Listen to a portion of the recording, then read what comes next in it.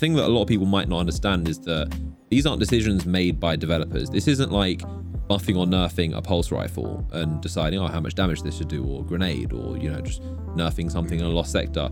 This is accounting. This is Bungie's bottom line. This is tens of millions, hundreds of millions of dollars. Like, and that's the only thing that I don't like, is that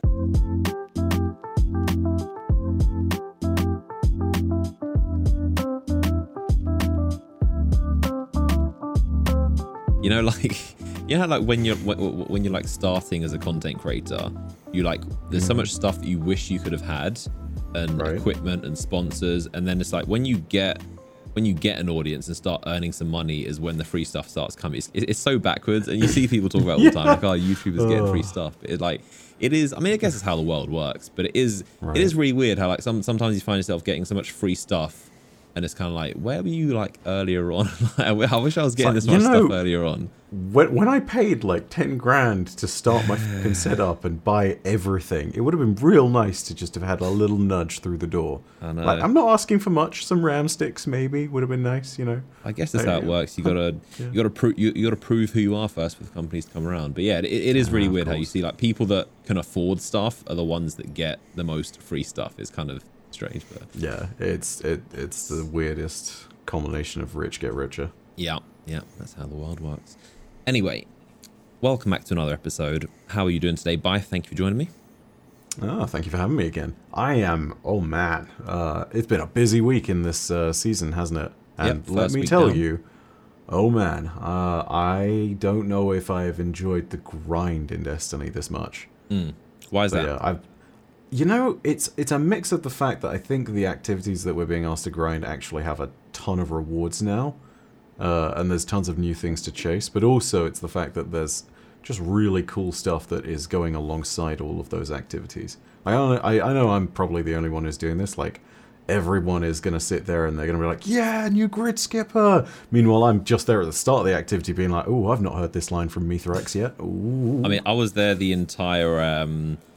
I'll be interested to see how many people like did this, but in the Scourge of the Past area, with all the Fallen dialogue, just listening to every single scandal. That was honestly, I mean, the whole intro to the season is probably one of my favorite intros ever to a season. Mainly because you know I love the Fallen; they've always been my favorite enemy in Destiny. Well, I guess not even enemy anymore. But I don't know. It's just like it did feel almost like an expansion in terms of just the cutscene and seeing the Mithrax and the Fallen. And I mean, we've talked about in many episodes about the idea of like friendly Fallen and the House of Light and this alliance. But I'm honestly surprised how quickly they did it, and especially into a seasonal story. This is something that you'd imagine in Destiny 3, and it does also definitely seem like the story of the seasons is picking up. Like, you know, a running theme of all these podcasts, we always talk about how the story in Destiny is probably the best it's ever been right now. You know, there are many other areas. There's Crucible, there's the loot, there's the grind, there's the core activities. You know, those are all debatable, and many people have many different opinions on those. But the story, the lore, the narrative is still unmatched right now. And I would say it's probably at its best. Like, last season was very good, Season of the Chosen, but this season especially. What are your thoughts on the story so far? So it's so delightful for me as the one who became the story guy in Destiny's YouTube space. You're in a very good having space. A moment.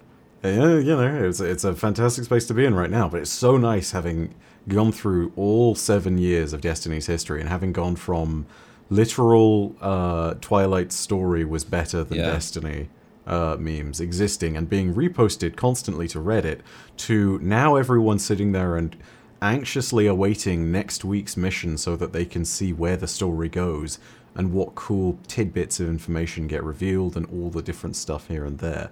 And that for me is so gratifying. You know, I feel like Captain Holt when he screams out vindication. You know, like it's we've been waiting for Destiny to really hit its stride in story terms. It's coming full circle. And yeah, absolutely. And I think that ever since Season of Dawn, honestly, Bungie has picked up their storytelling game. But I feel as though now with the Season of the Chosen and with the Season of the Splicer, they're really picking up on a formula that I think works, you know? it may be one of those things where, as per usual, formulas tend to tire people out if they've been done too much, but the general kind of formula that they've made for these story-based expansions and how people are seeing everything go down, it works simply because of the fact that it's a narrative that is coherent, it has its proper fucking pacing for all this stuff, so you have an actual beginning, middle, and end, which, it sounds really basic, but lots of Destiny stories lack that. Back in the day. And you have a core tenet of strength throughout all of these, which is really interesting characters leading the way, you know? So, in Season of Dawn, way back when, about a year ago, actually a year and about 5 months ago, you had the really key, interesting characters of Saint 14 and Osiris really pushing forward all of that story stuff. And then, you know, you keep moving onwards, and now you're sitting here with the most recent 2 seasons, Season of the Chosen and the Season of the Splicer. And in Season of the Chosen, it's a whole cast of characters, but they get to play off of all the different aspects of the Cabal stuff that's going on. And so you have this cast of characters with a range of opinions, right? You have the people saying, as Crow and Amanda do, that, you know, we should be looking to try and ally with the Cabal to a certain extent, and, you know, they're not as bad as they seem. Lots of them are just sitting here and trying to play a bad hand as best they can. All the way down to the extreme opinions of people like Lord Saladin, who are like, we just need to wipe all these guys out. Like, no mercy. No, we won't sit there and let this happen. We've seen what happened in the Red War. And then, you know, after everything was said and done, they did the same thing in Season of the Splicer, effectively. But what they did was they brought Mithrax in as a genius way of creating a sort of Keitel plus, in that sense. It's not to say that Mithrax is intrinsically better than Keitel, but it's to say that everybody is intrinsically closer with them in the story. And the reason is that, you know, we're fighting on the same side. Keitel isn't a villain that we got to speak to in... Keitel's just the villain we got to speak to in Presage, but Mithrax is actually with us side by side. And whenever Lakshmi makes a kind of, like, veiled threat, he's able to immediately call it out. Whenever Ikora states something about human and Elixir cultures being closer together, he's able to sit there and either counter or agree with it. You know, that's the genius thing about it. You have a cast of really strong characters in both seasons, but this time they get to directly play off of Mithrax. That's really, really good. And honestly, these last 2 seasons kind of represent an entirely different book in terms of the sort of the way that Destiny's story has been evolving. You know, previously we were advancing slowly, chapter by chapter, getting little things right, but it's all come together now, and finally we have a really good seasonal story that hits tons of great vibes on the way and gives you an ability to interact with a lot of topics and feels like a coherent narrative. And just very happy for me. I'm over the moon. There's a lot more involvement with the with just like the tower and the city characters, and it's just telling both sides. There's a lot of, like, you know, telling both sides of the story. You know, you starting to see the other side of the Cabal and Fallen, who have been enemies since, you know, the Fallen were like pretty much the first enemy ever shown off in Destiny, and to now think that there are Fallen in the tower just chilling at vending machines, like it's so weird to see. It also makes a lot of sense. Yes. Like you would imagine by now, it's kind of like, again, we've been saying in multiple episodes, like, there's not really, in 2021, there's not really much point for us to be still fighting the Fallen. Like, what are we still doing? We've wiped out most of the enemies. At this point, they might as well, and especially even, I always appreciate how when Bungie does the full circle of, like, they plant the seeds very early on and then they just pay it off later. Like, for example, with the Fallen, like we always knew from the beginning they used to be the same as Guardians. The Traveler was with them, they were the same thing, and then the Traveler left them, and now they're like these disgraced pirate warriors, aliens. And there was always the kind of, you know, the seed of like, well, maybe wonder if they'll get back in the good books of the Traveler, and they're like, you know, in theory they could, because they were the same as Guardians, and now they are, and it's exactly just doing exactly that. With the Cabal, we've killed, I guess, most of the enemies, and the only main real leader of the Cabal is Keitel, who's kind of, you know, diplomatic. She's not just a straight up enemy. So things are making sense. It's not like we're just at war with these aliens forever, and it's just this video game. Here are the enemies. These are the bad guys. Like, it's actually making you think about things and like, are these guys the enemies? And they really are playing with the whole, like, what side are you really on? Especially, you know, when there's the darkness, the big nebulous enemy, the bad guy, who we didn't really know if there is what is the darkness? Is there an enemy that we're against, or are they just is it a two sides of the same coin. But it's cool to see Bungie just paying off narratives that they've kind of hinted a long time ago. And even especially with Mithrax, he was shown off in launch of Destiny 2 in the was it the Rack in the quest? in the Titan World Quest that gives you the start to which was really cool. And we remember playing that, and it was I remember at the time covering it, and it was like a really strange, obviously very deliberate Easter egg ending to a mission where you're encountering this fallen captain, and then you have a choice at the end of killing either him or the Hive, and if you kill the Hive Knight, then this fallen captain does this friendly sign to you, and he lets you have the reactor that you're fighting over. And it was always planted the seed of like, and I remember, all of us were talking about at the time, like, this is a kind of possibly a fallen that's maybe on our side. And now in Season of the Splicer in 2021, we're here working with him, and it's just like, I always give props to Bungie when they do things full circle. Sometimes they just shoehorn characters in, shoehorn them out, and they cut them, for ECV sakes, but it's always cool when they pay off things that we've seen since Destiny 1 and even since 2017 and Destiny 2's launch.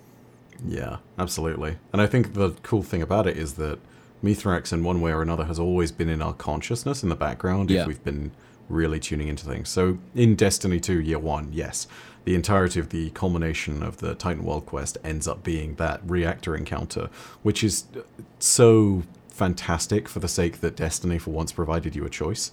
And then beyond that, in Forsaken, you had the Lord of Wolves and Queenbreaker's bow, lore tabs, as well as a few lore books that mention Mithrax and give a little bit of story to him. In Season of Opulence, you've got another mention of him because he's basically the one in the Truth lore tab and who's sending, or rather leaving, notes behind for his daughter in the Truth quest.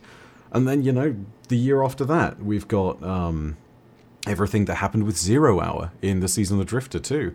And finally you had the last real hint before it eventually surfaced, which is even in Beyond Light, where Mithrax Variks name drops the House of Light and Mithrax as fallen civilians are fleeing from the House of Salvation. And it's this incredible thing of like, we've seen this constant list of influences and points where Mithrax has been in the dialogue, and it's nice to see all of that paid off, but it's let us build this constant association with the idea of, yes, this was years in the making. It took that 2-year period at the very beginning for Mithrax to start to come around to the idea that, yes, maybe I should work with the Guardians. And then, over the 2 years, he's built house operations and he's worked on subterfuge against the other fallen houses that are attacking the city and all sorts of other things. It's just, like you actually had a character being built up. And here's the thing. I have very little doubt that with the way that Bungie is working on things now, if they create a narrative structure with strange little storylines and arcs here and there now, just like 0 Hour was, I imagine it will be voiced. I imagine it will have a greater story component, which means that when those smaller story elements do become part of a main story narrative, they're going to be even stronger, right? Imagine for a second if the Guardian who had died in the Glycan mission in Presage was actually alive and was constantly trying to communicate with you on the ship, but was then, evaporated into a darkness portal. Imagine if that happens. It's like, well, I guess we'll never see them again. But then they appear a few years later as part of the narrative of, Lightfall or something. Can you imagine how strong that's going to be, considering the build-up that character gets given, and how people are looking to that and can see that story get paid off a few years later? That's incredible. You have these great opportunities now. Really glad to see it. Yeah, it just does seem like, again, story-wise, because Bungie are just excelling at it, it does, as we know, Destiny 3 was axed and they salvaged what they had been working on it, and they are now feeding it slowly into Destiny 2 with these 3 and now 4 expansions, the Beyond Light and Witch Queen, Lightfall, and the one after that.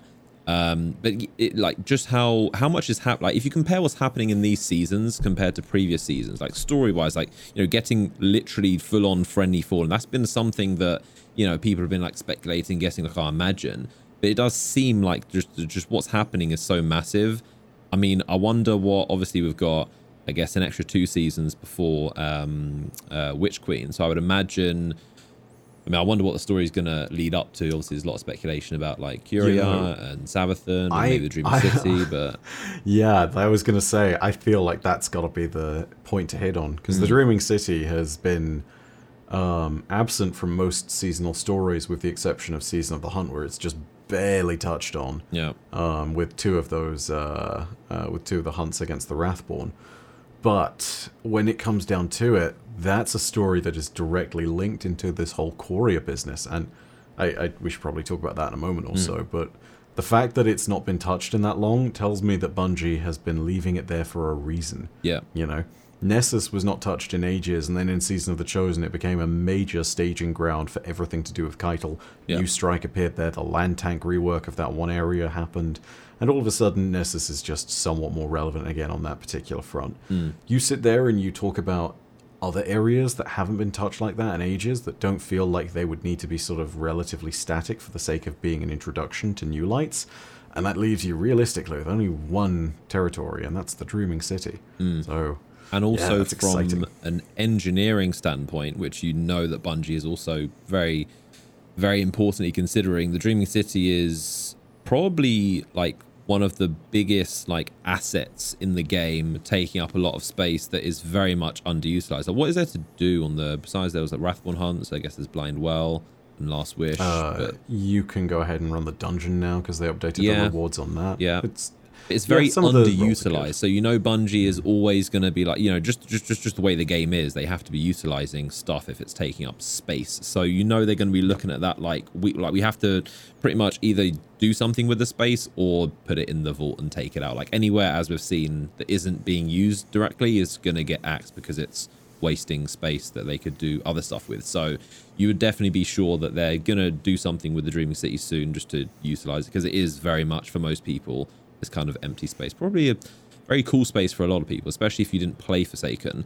I would imagine a lot of people go there and be like, what is this like huge big like epic destination that's hardly used? But I'm sure they will. I mean, I guess there's talk about them maybe sunsetting and removing areas of Forsaken, and especially like with Aldrin's story, I remember seeing about they were saying how, well, I'm not sure how, you know, how confirmed or how accurate it was, but they were saying about how Aldrin's story is too confusing for new players, which is funny because obviously if you go in and you see Crow, and then if you go and see Aldrin in Dreaming in Forsaken story, it just would make no sense. But right, yeah, it's a messy one. But we should talk about Quria and Savathun and what's going on there, because it did seem like the season did seem a bit like, you know, another nebulous threat. The Vex have turned the lights off, but now it's seeming like there's a bit more happening behind the scenes, and it might involve probably the second most interesting enemy in the game.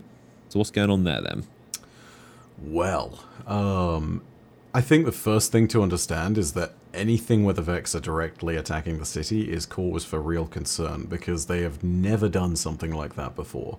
You know, this is completely bespoke in terms of Destiny's history and lore, because the Vex don't tend to mess with things like the Traveler, Guardians, you know, Ascendant Hives, stuff that's paracausal. You know, they don't tend to mess with powers that they can't easily predict and understand unless there's an absolute degree of certainty for them. So, yeah, things like Panoptes, Infinite Mind, all that good stuff, yeah, they're totally for that. But literally taking the entirety of the city and plunging it into a simulation of darkness, and also siphoning off the power from the city, as it turns out, according to some of the lore and the extra story beats that we've gotten throughout the new season.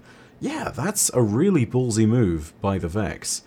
And it was one of those very interesting moments where everyone was kind of like, well, is this just the Vex being the Vex? Is this related to something in the Vault of Glass? Yeah. And as it turns out, yeah, no. We kind of get a glimpse of it in the first mission, which is a taken Vex Hydra. If you flee the first story mission boss, you'll try and jump through the portal, but it'll dissipate, and all the Vex security walls come in around you, and suddenly a bunch of Vex Hydra spawn, but in the middle of all of them there is a giant Vex Hydra, but it is very clearly taken.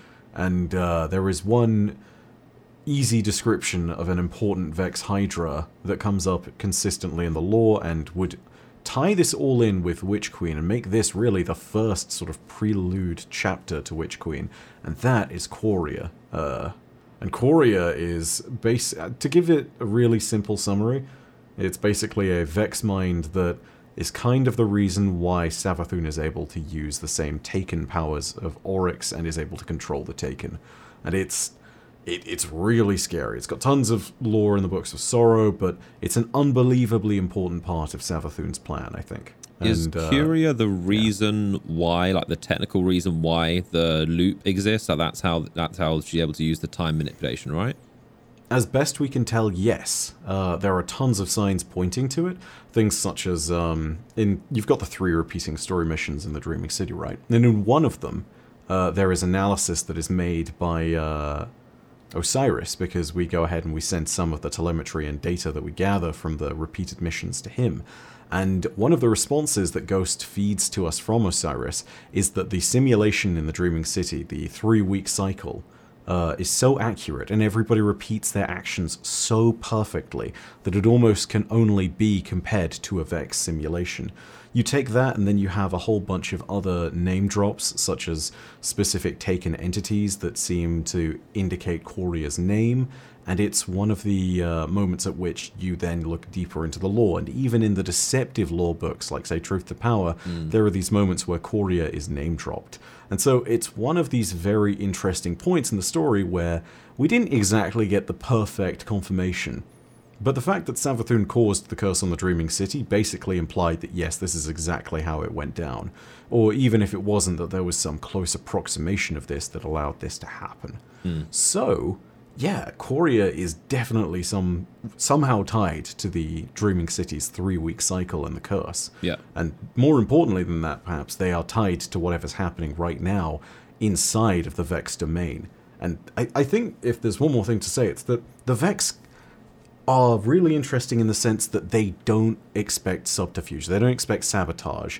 Osiris says as much when you're starting the new seasonal activity override. Sometimes you get a very telling, cheeky line of dialogue from him, which says the Vex see things directly, yada yada yada. They have no, they have no mind for sabotage and subterfuge and all that. And he says, "Who knows what could be hiding inside their network? I don't know, but who knows?"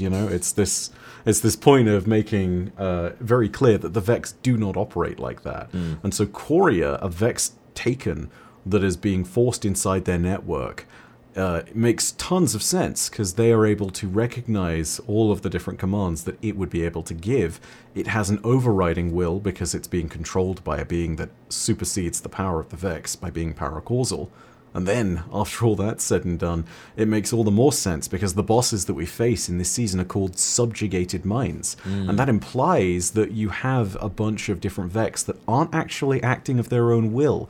They're sitting there and they're obeying the will of Quria, and therefore the will of Savathun. So the link is really quite clear and quite obvious. It's just a case of how they reveal it over the few story beats that they'll have over the next few weeks. And it's really exciting to see. Just fantastic occasion to bring a villain like this through, because it's a little bit like Mithrax in that sense. Yeah, you have this character that's been built up a lot in the lore. Yeah, exactly. This has been 6 years in the making, and finally we get to fight them in game, and it's going to be a really huge moment. I think a moment when we actually get to see and hopefully get a really great story moment with one of these big villains that is kind of key to Savathun. Yeah, there's only one. There's only one Taken Vex Hydra that is unaccounted for that it would make sense to be. So if there's a random Vex Taken Hydra that they're teasing with a little flash at the end of the mission. I mean, I actually in the mission I jumped off the edge. I think the portal disappears and that went off, but luckily it respawned me in time to see, because you do that mission once, I think. Yeah, once per account, right? Once across account. Yeah. So if you had to make sure you were paying attention at the time, which I'm assuming most people have done it. But the Hydra flashes for a second. I remember at the time thinking who is that, and then it kind of left. And I was thinking, oh, that's interesting. But yeah, there's a mysterious Vex Taken Hydra about. It's there's only one Vex Taken Hydra that we know about. But interestingly enough, I mean, story wise, if we take out Quria in this season, what do you think the odds are on her being the enemy this season? Maybe the main villain. I think that the odds are practically speaking, 100%. Mm. And if there's not really anyone else, is there? There's one main villain. It's just the Vex are doing something, so it's just like you would assume, and they showed it, so you would assume would take it out, the thing out. Yeah, it's it's very much a thing of a dual story, right? You've got the story inside the city of the FWC and the Fallen going on right now, but as for the main villain, the stuff that might actually unite everybody, it's definitely Quria. But it's kind of all the more reason to think that next season we're going to the Dreaming City. Because when you sit there and look at it, if we destroy Quria, we then have this really sudden moment where the Dreaming City is in kind of a big deal of jeopardy, because you don't know how that curse is then going to play out. There is the potential that Quria has been constantly overseeing, or at least the Medusa part of Quria, if we're to believe Truth to Power, but don't trust it, might have been overseeing the 3-week curse and stopping it from getting any worse by resetting it perfectly every time. So we're not 100% sure what's going to happen there, but if we do defeat Quria in this season, we could go ahead and see the Dreaming City evolve even further than it has already. And if we don't see that going down, I mean, imagine a place in which we sit there and all of a sudden we have this moment where Quria retreats, and then it's like, okay, the simulation is ending, the Vex domain is being unthreaded from the city and is going to eventually evaporate and get destroyed. But now we need to chase this beast, That becomes a part of a really fantastic seasonal story beat over 2 seasons that can then link together into Witch Queen itself. I think it's this fantastic thing of like, hunt the boss's minion and then hunt the boss, Hunt Quria and then go on to Savathun. Yeah, exactly. Right? Like that's the most important thing. People, if you're not too familiar with Quria, whatever its name is, that is the direct line to Savathun. So like Savathun is hiding, chilling, being sneaky, doing her little stuff. She's she's basically got an infinite farming loop set up on the Guardians in the Dreaming City where she doesn't have to do anything. She's just getting power just by sitting back, literally just like one of those macro cheats where you just like glue your mouse and it just like keeps going over and over again. So the Dreaming City, she's in a power advantage position, so she doesn't have to do anything. But when you take out Quria, then Savathun will have to act. So taking out Quria is then going to be the domino effect to Savathun will definitely do something once we take that Vex Hydra out. So it's definitely going to be something tying to the Dreaming City and most likely Savathun. But obviously you would assume we're not going to see or hear much of Savathun until the Witch Queen expansion, which is still like a year away. So I've got to ask, and I want your opinion on this because I feel like it's a really fascinating moment with Bungie. It's kind of a twofold question. First of all, they've built up Savathun, and Savathun is such an incredible villain. Probably the best, I'd say, yeah. Yeah, absolutely. Like, no question. She is the most iconic villain in all of Destiny's history. That we haven't even seen yet. Yeah. Do you think we'll actually see her at some point? And perhaps even further to that, do you actually believe that we can kill Savathun? Because I'm sitting there and I'm thinking to myself, this is the god of trickery. There's no way that she doesn't pull a Loki at the end of Thor 1 and just feign death and then come back later in some other kind of form. Or maybe pull an Oryx and just be like, haha, surprise, I'm in touch of malice. I've always been in the winning position. Now you go win for me. I'm going to retire inside this ball. That's not actually what happens, but you kind of get the idea, right? Like, retire. Is there any, we have retired you into a weapon. That is never used ever, except for in one raid. That is the most useless gun. So we asking if I think we'll see Savathun before Witch Queen?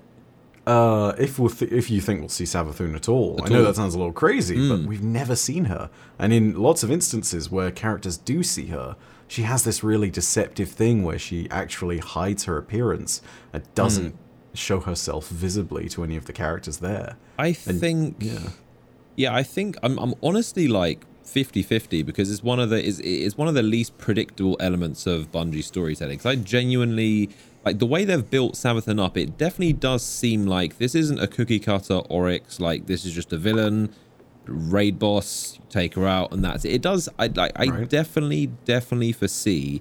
And Bungie have talked about Witch Queen being like a lot bigger and much more different, and they're doing a lot of things they've never done before. And it's been delayed as well, so you would imagine there's a lot of resources going into it. It's going to be a very big, exciting expansion, I think. But I genuinely I I wouldn't be surprised if there's some weird twist going on where like just something happen. I just don't think it's gonna be as simple as she's the raid boss, go and kill her, job done. Like I feel like there's gonna be some weird stuff with either Ziva or Wrath, the Marasov, the Queen.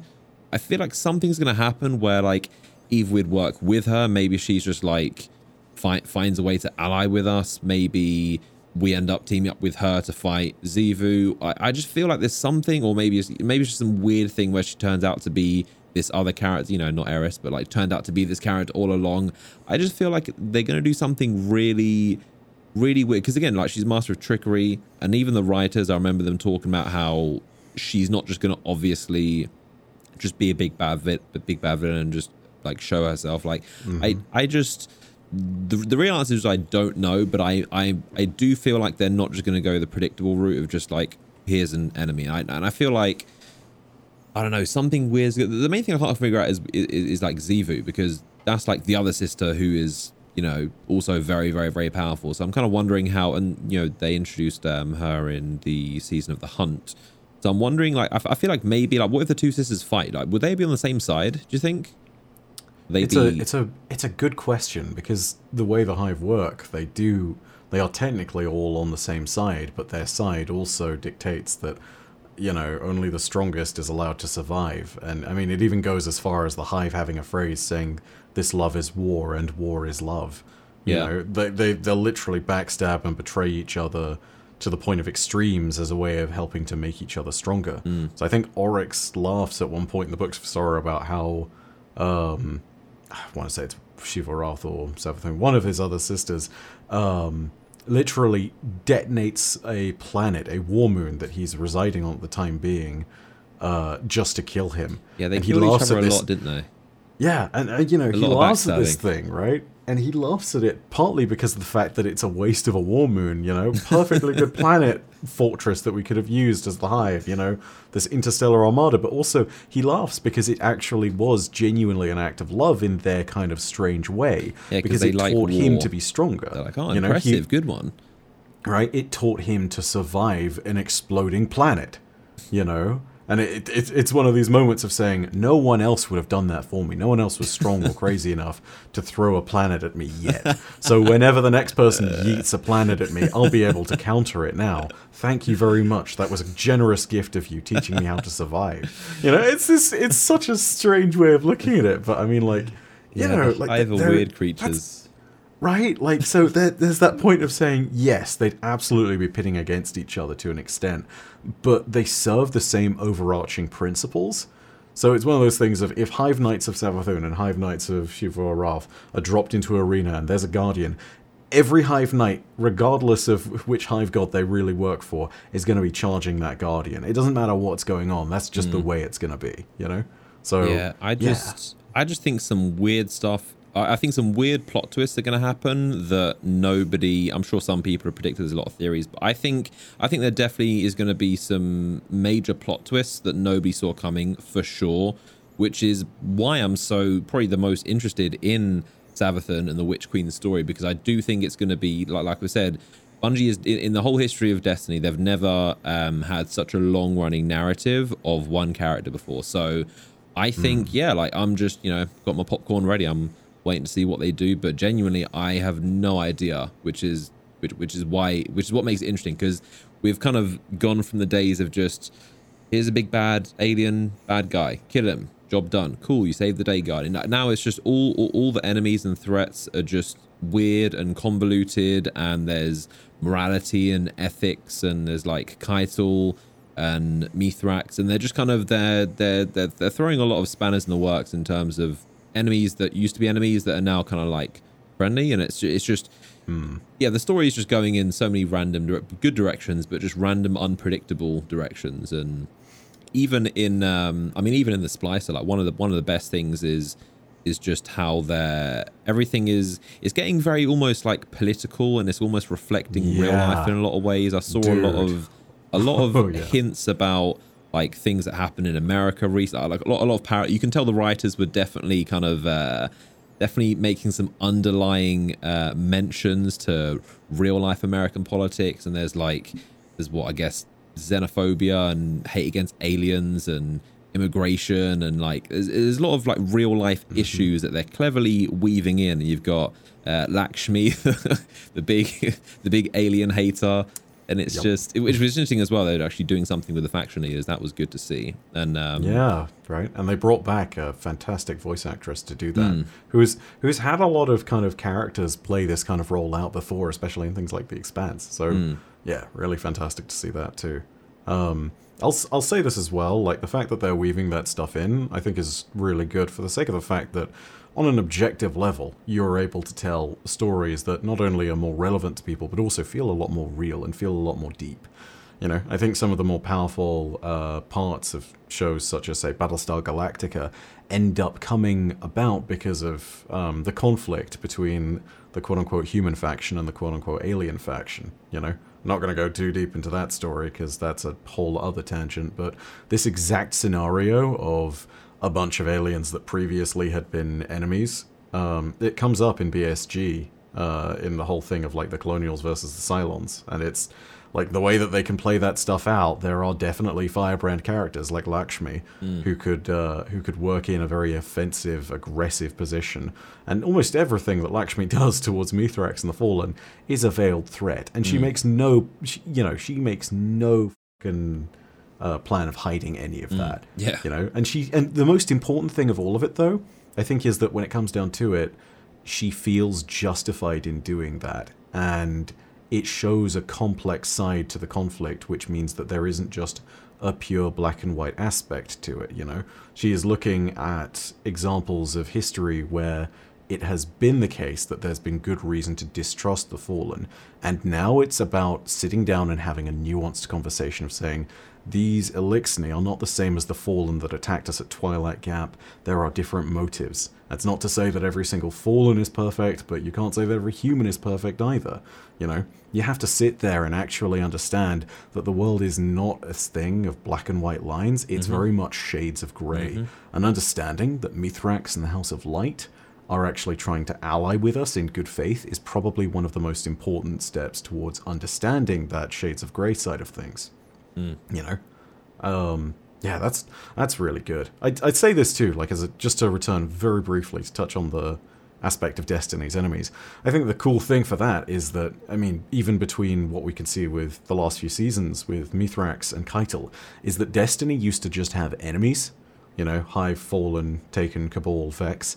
Now, the enemies have ascended into either villains, antagonists, or in some strange cases, allies. You know, Mithrax, previously Fallen, and some of the Fallen generally, you know, you have someone who has now become an ally. Whether that is an ally of convenience or whether that's an ally in good faith is going to be one of those things that reveals itself through the story, although it seems very clear that it's going to be an ally in good faith. You have people that, you know, previously would have just been an enemy. If Keitel had been a villain in Destiny 1, you can bet that it would have just been Cabal Empress, Keitel, go shoot. You know, now you sit there and you understand the dynamics of the Cabal as a people, and you understand her position as someone who doesn't necessarily want to fight a long drawn-out war with the Guardians, but has also learned to respect them thanks to our actions and proving grounds. And then you have the people that are genuinely hell-bent on undermining us for a bunch of different reasons, and they are the villains, you know. Savathun, the Darkness, to an extent, building in the story, you've got Shiva Wrath. You got all these great characters, and before it would have just been, hey, there's bad guy, go shoot. Now you actually have those layers of depth and complexity. Thank God. Yeah. Yeah, it's and also like even with Lakshmi, I always wonder like I wonder how many new-ish players probably never even seen her before in the game, because she hasn't been really. I mean, well, she's in the tower. You can't interact. You couldn't. Was she still in the tower? Can you interact? You can't interface. You can't interact with her. There but in the she's future still in the tower. Like I wonder how many players have just never even known, because obviously the factions were, as many people who played Destiny 2 knows, they were introduced with faction rallies, which was a fun time. The farming the Weep, anyone that remembers that. Oh boy! But then Bungie kind of realized that the factions were, I guess they just couldn't really live up to their expectations, so they pretty much removed them from the game for a good up until now. So we actually got the faction leader doing something which is interesting to see. And obviously her opinions on things are very, very, very conservative. But she, I mean, I mean, her viewpoint is a weird one because I guess like what she saw a vision of Mithrax in a fallen in a dilapidated version of the city, and now she's just assuming that they're the bad guys, and it's almost like this self-fulfilling prophecy where she's assuming they're the bad guys, so she's probably gonna like try and push them into being the bad guys. But yeah, she's not very compassionate. It seems like, but it's good. It's not just like it's showing. Again, it's showing a lot more human elements, and there's nuance to it. There's people that have different opinions. There's conflict, and there's a lot of perspective going on, which is cool to see. Again, we're getting a lot more like city story, and it's not just like Guardians go out and kill aliens on other planets. It's like there's actually conflict, and what do you think about this, and the little transmissions, and they're really just filling out the story well. Yeah. So I think that part of the reason why Lakshmi's story this time around is so good is partly because there's a lot to decipher about the depth of what she is really fighting for and what she believes. And the cool thing is, in terms of, I say cool thing, it's kind of a really hard way to describe it, but the good thing in terms of creating depth for the story is that Lakshmi, I think, has some good faith reasons to be very wary of the Fallen, and then she has a few reasons that are tellingly bad faith. So the good faith reasons that she states, at very least to you directly in the story, are simply, I had visions of the Red Legion attacking and I was quietly ignored, and then when the Red Legion did attack, we were prepared. We were able to help the citizens of the city. I'm now having visions of this, thanks to the machine that the FWC hoards away that lets them see into the future. I am not going to stay silent on this. I'm going to shout about it loudly. And it's true, she does have a series of visions where Mithrax is at the center of a Vex portal that opens up in the city, and the city is in flames and is in ruins, and consistently, it's getting ruined. But in one of those visions, the vision that turns out with the city triumphing and the future war cult actually being able to repel some of this, if I'm not mistaken, it's in the stochastic variable lore tab, it shows her position as she is now at the very beginning, and then it shows her position after that final timeline. And in that, it shows that she personally has ascended to a sort of leader/dictator role. And it's one of these moments of sitting there and saying, are you pursuing this because you genuinely care about the safety of the city, or are you pursuing this for personal means and personal power? And it's one of these really fascinating things. Like, I really can't wait to make a video on this, because this is going to be such a great discussion. But it's one of these really fascinating moments of sitting there and saying, we can have an argument in good faith, but there's enough depth in the characters for them to have genuine personal bad faith reasons to hate the Fallen, or to want them to, fall out of faith with the citizens of the lost city. And it's going to be a real test of the depth of the writing to see how this comes out in the story in the next coming weeks. Because, holy lord, can you imagine if she makes a grab for power? Can you imagine if Lakshmi actually tries to become a dictator and overthrow the Vanguard? Could you see that happening? Could you even fathom? That would be incredible. It's one of those moments where Destiny's storytelling could actually ascend into something that's, way bigger and honestly way better than it's been for years, because it involves something that is intrinsically really tricky to decide about. Like, if you sat there and you had to ally yourself either with the House of Light or the FWC, I think it's pretty clear that most people would side with the House of Light, but you bet there's going to be a solid fifth or something of people that sit there and they're like, nope, Lakshmi's right. Like, that's brilliant. That's such a great aspect of their story. That's actual, faction. That's it's even better than the premise of factions were initially, with faction wars and faction rallies, and everyone always wanted the faction to be involved. So that would be, Dead Orbit and the Monarchy aren't really. I'm not sure where they are, but it would be interesting, if you were able to take sides. And I believe this, almost like political parties. I believe, she's absolutely right. Let's take her side. And yeah, it's just really interesting how it's all playing out, and obviously her voice actor returned, which is good. But a voice actor that didn't return is Ikora Rey. She's back with a new voice actor, although so obviously a lot of people were asking previously, where is Ikora? I haven't heard her from ages. But then Bungie were like, no, she's got a big role in Witch Queen. She's still staying around. And then now, obviously, we've got her back, but with a new voice actor replacing Gina Torres, which is, I guess, understandable. As we even speculated before, you would imagine Gina Torres is probably, she's a very, very, very high-level actor, voice actor. So you'd imagine she's probably very expensive and is probably very difficult to book. Her schedule is probably very busy, so it probably, like, you know, is the typical case where they can just get more out of her if they just get a new voice actor, which it seems like what they've done. But yeah, it's unfortunate. Obviously, Gina Torres is a very unique voice. Like, there's a reason why she is who she is, but she's not got a very replicatable voice. It definitely sounds different. Definitely the very first thing I had noticed in the trailer was, oh, that's definitely not Ikora. But at least it's good to see the character is back and we'll actually hear more of her. But yeah. I won't lie, when I first heard her new voice in the trailer, I sat there and thought, is that Petra? But to the credit of the new voice actress, I think she's got the tone and the intonations that Ikora has always been known for down pat. She's got it really well crafted, and whilst it's very clear that the voice is different, I think that the bigger thing for Ikora's character has always been sort of the way that she acts, and the tone is really important for that. So there's going to be those moments at which she is measured and she's giving you that precise information, you know, whether it's talking about how, you know, the Vex are continuing to evolve their function and are looking to consume a planet, or whether it's talking about the darkness of the Hive and how specifically they need to counter it and how she trusts Eris with that particular thing.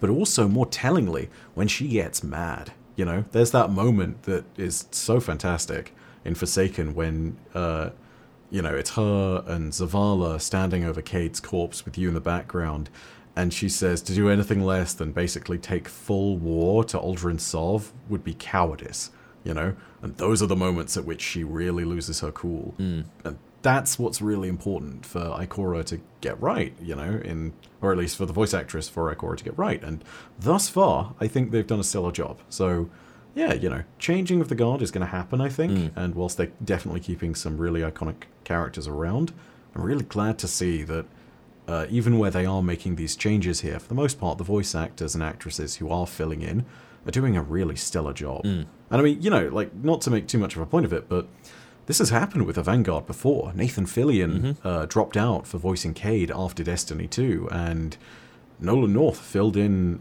with his lines. And honestly, I didn't even notice until someone told me. And this is, you know, like, this was a little bit more obvious, but it's got to be said, you know, like, stellar job from everyone who's involved in the voice work is still very much the cardinal rule for Destiny. Like, it's good voice acting. It's really good. Yeah, it will take a while for, you know, the transition, but, you know, it's necessary if we end up getting more story and more narrative. But you know, if you, I guess there's also probably a lot of people who, again, new players, if maybe you never even heard much of Ikora, might not even notice the difference. But I mean, for the first mission when I played, for some reason I just like thought it was a different character. I'm not sure if you felt that, like, but I just kind of forgot it was Ikora speaking because I'm so used to just what Ikora sounds like or Gina Torres sounds like.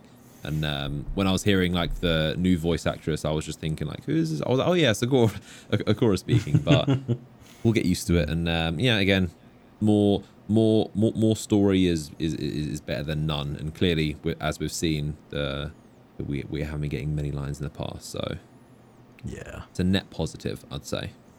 Absolutely.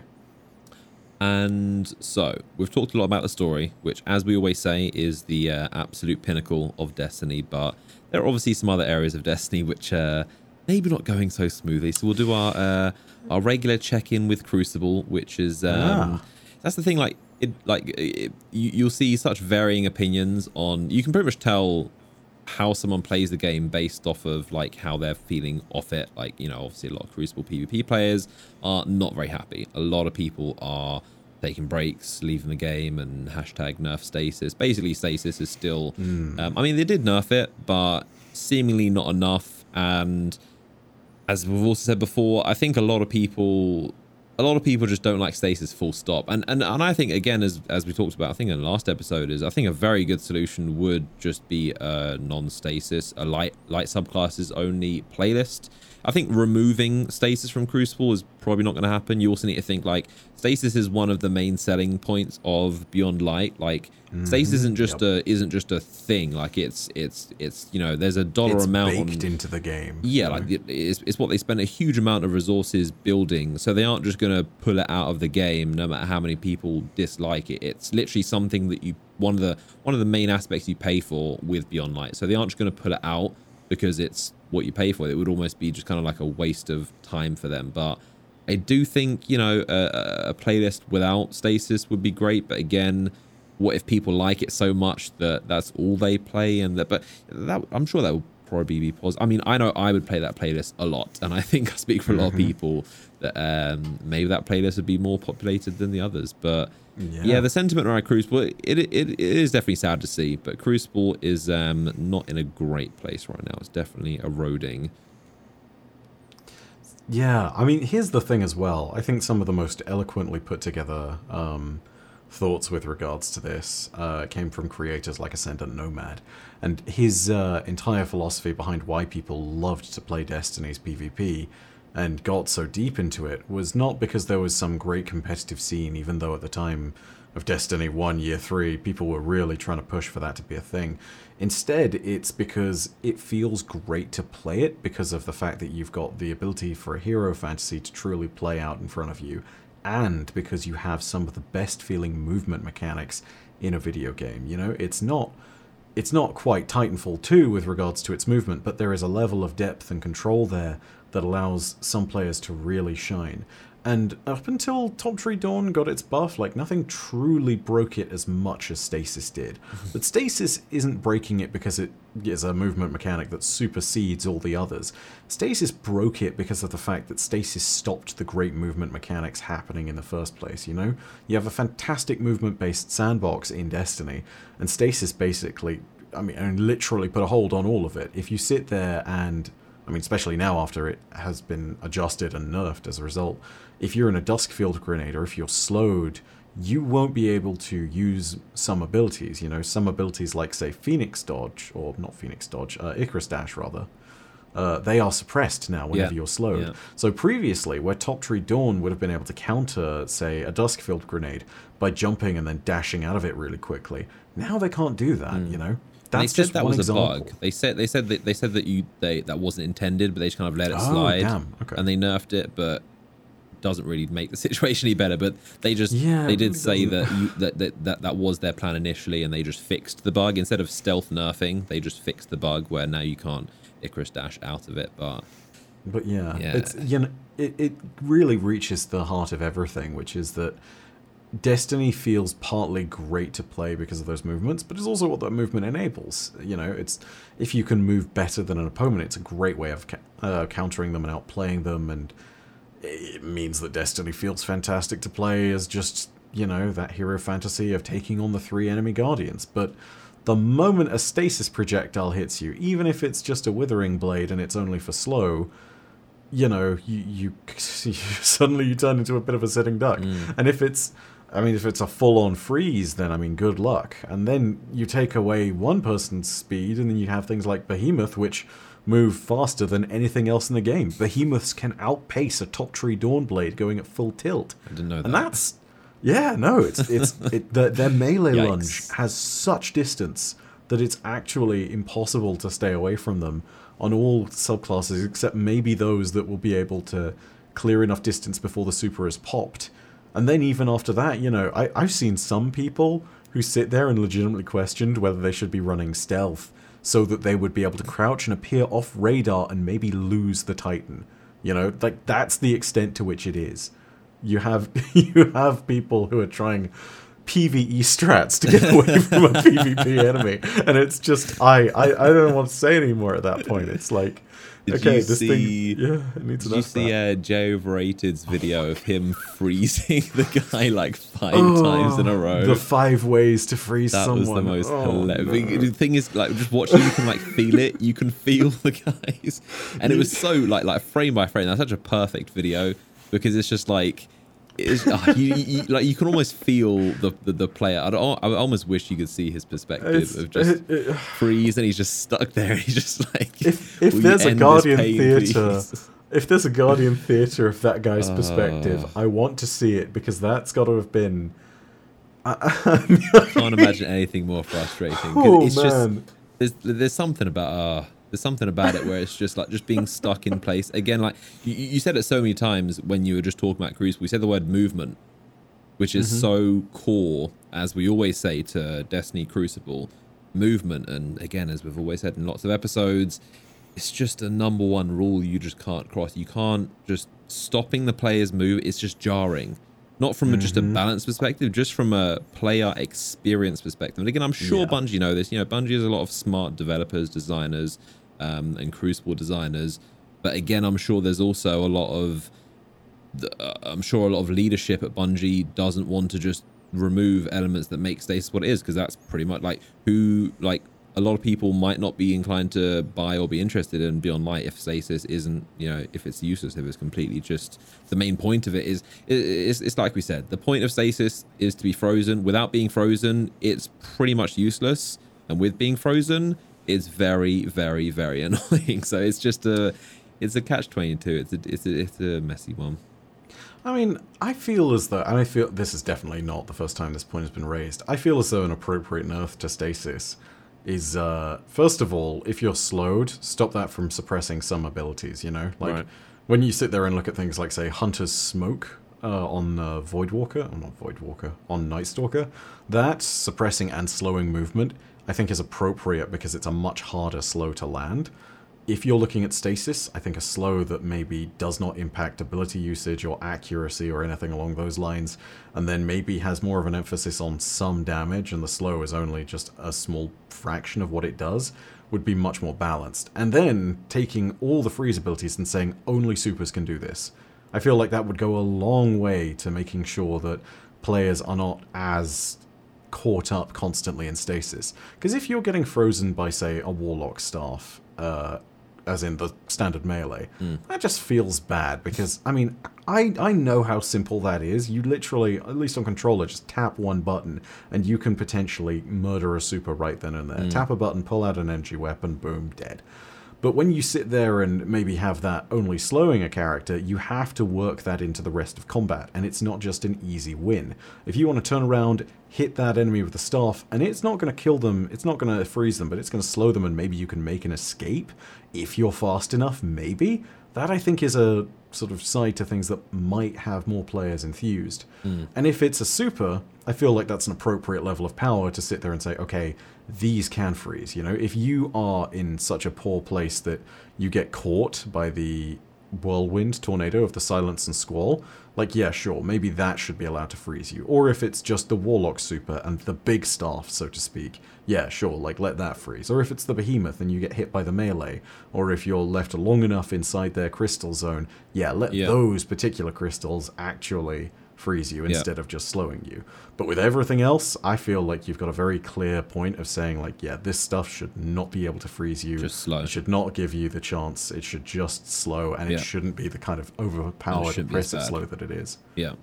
No, I can see that. That's a very fair assessment. Like, only, you know, huge damage dealing supers and, you know, tons of freeze should cause, or tons of stasis stuff should cause freeze, but slow should be, if anything, slow should be just kind of the basic. It's still annoying, but less annoying, and the slow should maybe be less annoying, and, you know, you could be able to use abilities in it. But yeah, I mean, the only thing I can think of possibly, and I'm not a developer, and I am very glad that I am not for this reason. The only thing I can think of is just a playlist without. I think that'll be a very good move. But it is just, you know, it is a little strange because it's probably an area that Bungie is receiving probably the most backlash, and there are the most complaints and criticism, and valid criticism. It's not all just, you know, needless whining. Like, it's very valid people, you know, from a lot of people that are very reasonable. Like, obviously, people that love to complain, but there's a lot of people who have people like True Vanguard, who is very reasonable and very, you know, fair, very nice guy. He's not a toxic person. But he makes a lot of very valid points about just like, yeah, this just doesn't really work. And there's a lot of people who are making very valid points, and Bungie are being very quiet. Consider, like, they've been faster to react to things that have been much less of a deal. I'll put it that way, if that makes sense. And for the amount of constant backlash they're getting for stasis since it launched, they haven't said a whole lot. And even they've said now, like, I saw one of the developers say, like, they've noted it seems a bit too strong. They're working on dialing it back, but it doesn't seem like they have the urgency that I think the community has. It seems like Bungie's like, yeah, we'll get to it. We're going to tune it. But the community's like, no, this is you need to do something now. Like this, you need to do Right. something yesterday, last month, back at like this is bad. Yeah. But And worse than that too, it's one of these things of the longer they leave it, the more compounded the problem gets. So I mean, Bleak Watcher, the Warlock aspect that gives you stasis turrets, is now disabled because it's one of these things that gave you a bug for infinite roaming super, admittedly without any damage resistance, but still roaming super and roaming stasis super. So not great. But that was an aspect that was added last season, and we just got 3 new ones, and people have only just started working with these and using them, but not only are they potentially a harvest for things like bugs that might eventually end up getting them disabled in the game, but also it's one of these really terrifying moments where you sit there and realize that there's going to be power creep with every single one of these that is going to be unforeseen and harder to balance with every single iteration. Yep. So, I mean, it's not the most ridiculously overpowered one. I know that everyone's going to be mentioning the Hunter one because, you know, more terrifying grenades is scary. But when it comes down to something as simple as the Warlock one, that gives you a ton more melee energy in things like the Crucible. It's basically their equivalent of Grim Harvest on Hunter. And that's actually way stronger than people realize because the Warlock melee is already a direct freeze. It's really strong. It can counter a super if you get the timing right. So you've got really powerful tools here, which admittedly feel great in PvE. Like, never remove As these always. things from PvE. Yeah. As always, it's really fantastic.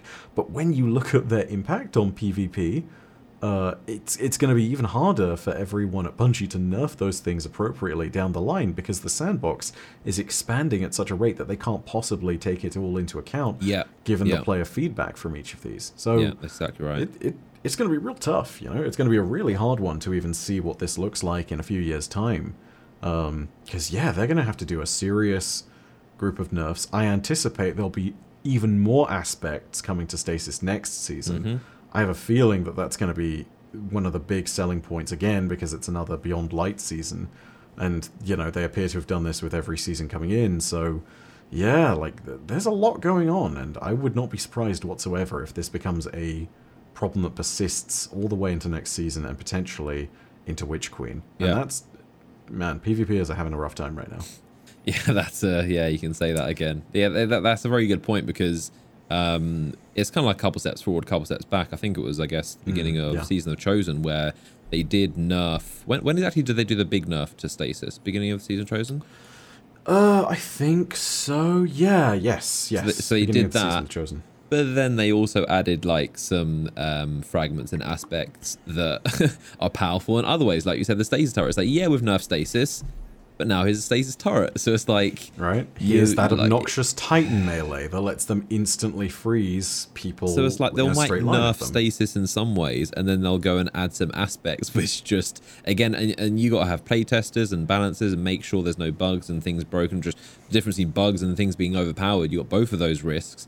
And you're adding these new aspects, and it's like, I don't know, it just gets even more complicated for them to balance because they're trying to keep it balanced while also adding other things that are supposed to be powerful. And if they're adding aspects that aren't good, they've got to make them powerful and useful in order for them to be worthwhile, and obviously the development time that goes into making them.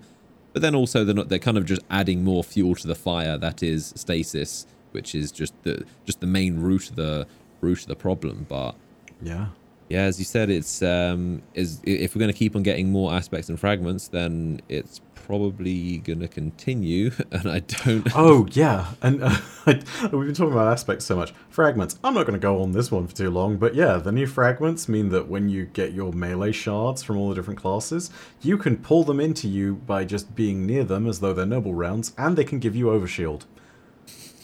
So that's yeah, what I mean. no, it's just like. Yeah, it doesn't end, you know? Like, there's so much. It's just, it's endless.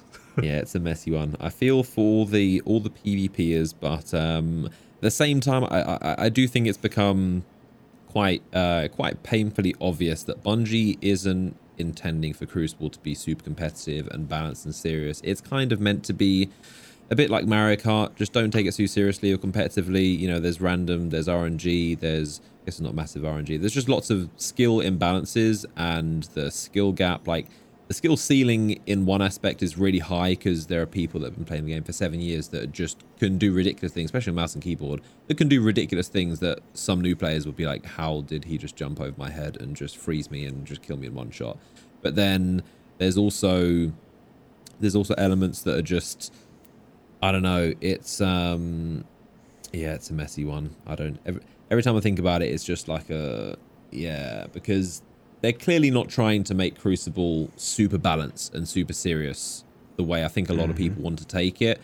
And it's hard to kind of say, just don't take Crucible so seriously, because it does have a lot of potential. Like, Destiny Crucible is still amazing. It's still a fantastic sandbox, but it's so full with so many things. It's just getting messy to the point where it's just like, there's just blue shells everywhere. And it's just kind of like, you just kind of can't really, you can't really take it seriously. I think I've seen that sentiment a lot. A lot of people are saying that just, you just can't take it too seriously, because if you do, you're just kind of setting yourself up for disappointment, because Bungie clearly doesn't want it to be, PvP. I guess the benefit of this is that PvE is shining. PvE is in a very good spot. The mods, the builds, the abilities, as we always say, stasis is amazing in PvE.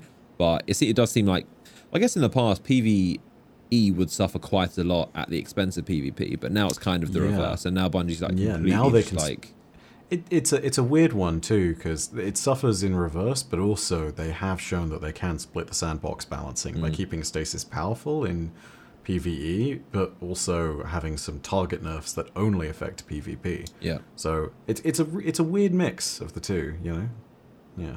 And we should also talk about the other major backlash and drama going on with transmog or transmogrification. Or armor synthesis, which has now been implemented. So obviously there was Bungie announced it. Pretty much the majority consensus was like, nah, this ain't it. This doesn't seem like a good strategy.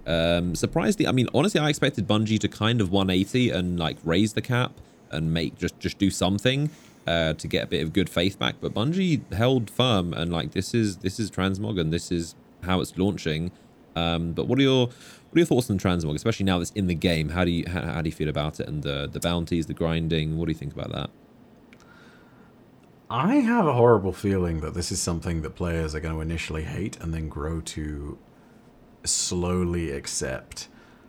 But I feel as though the backlash thus far is at very least going to mean that the cap, and maybe somewhat the speed at which you earn things, is going to be somewhat changed in the future. This was not a good launch, and not a good look either for Bungie when it comes down to it.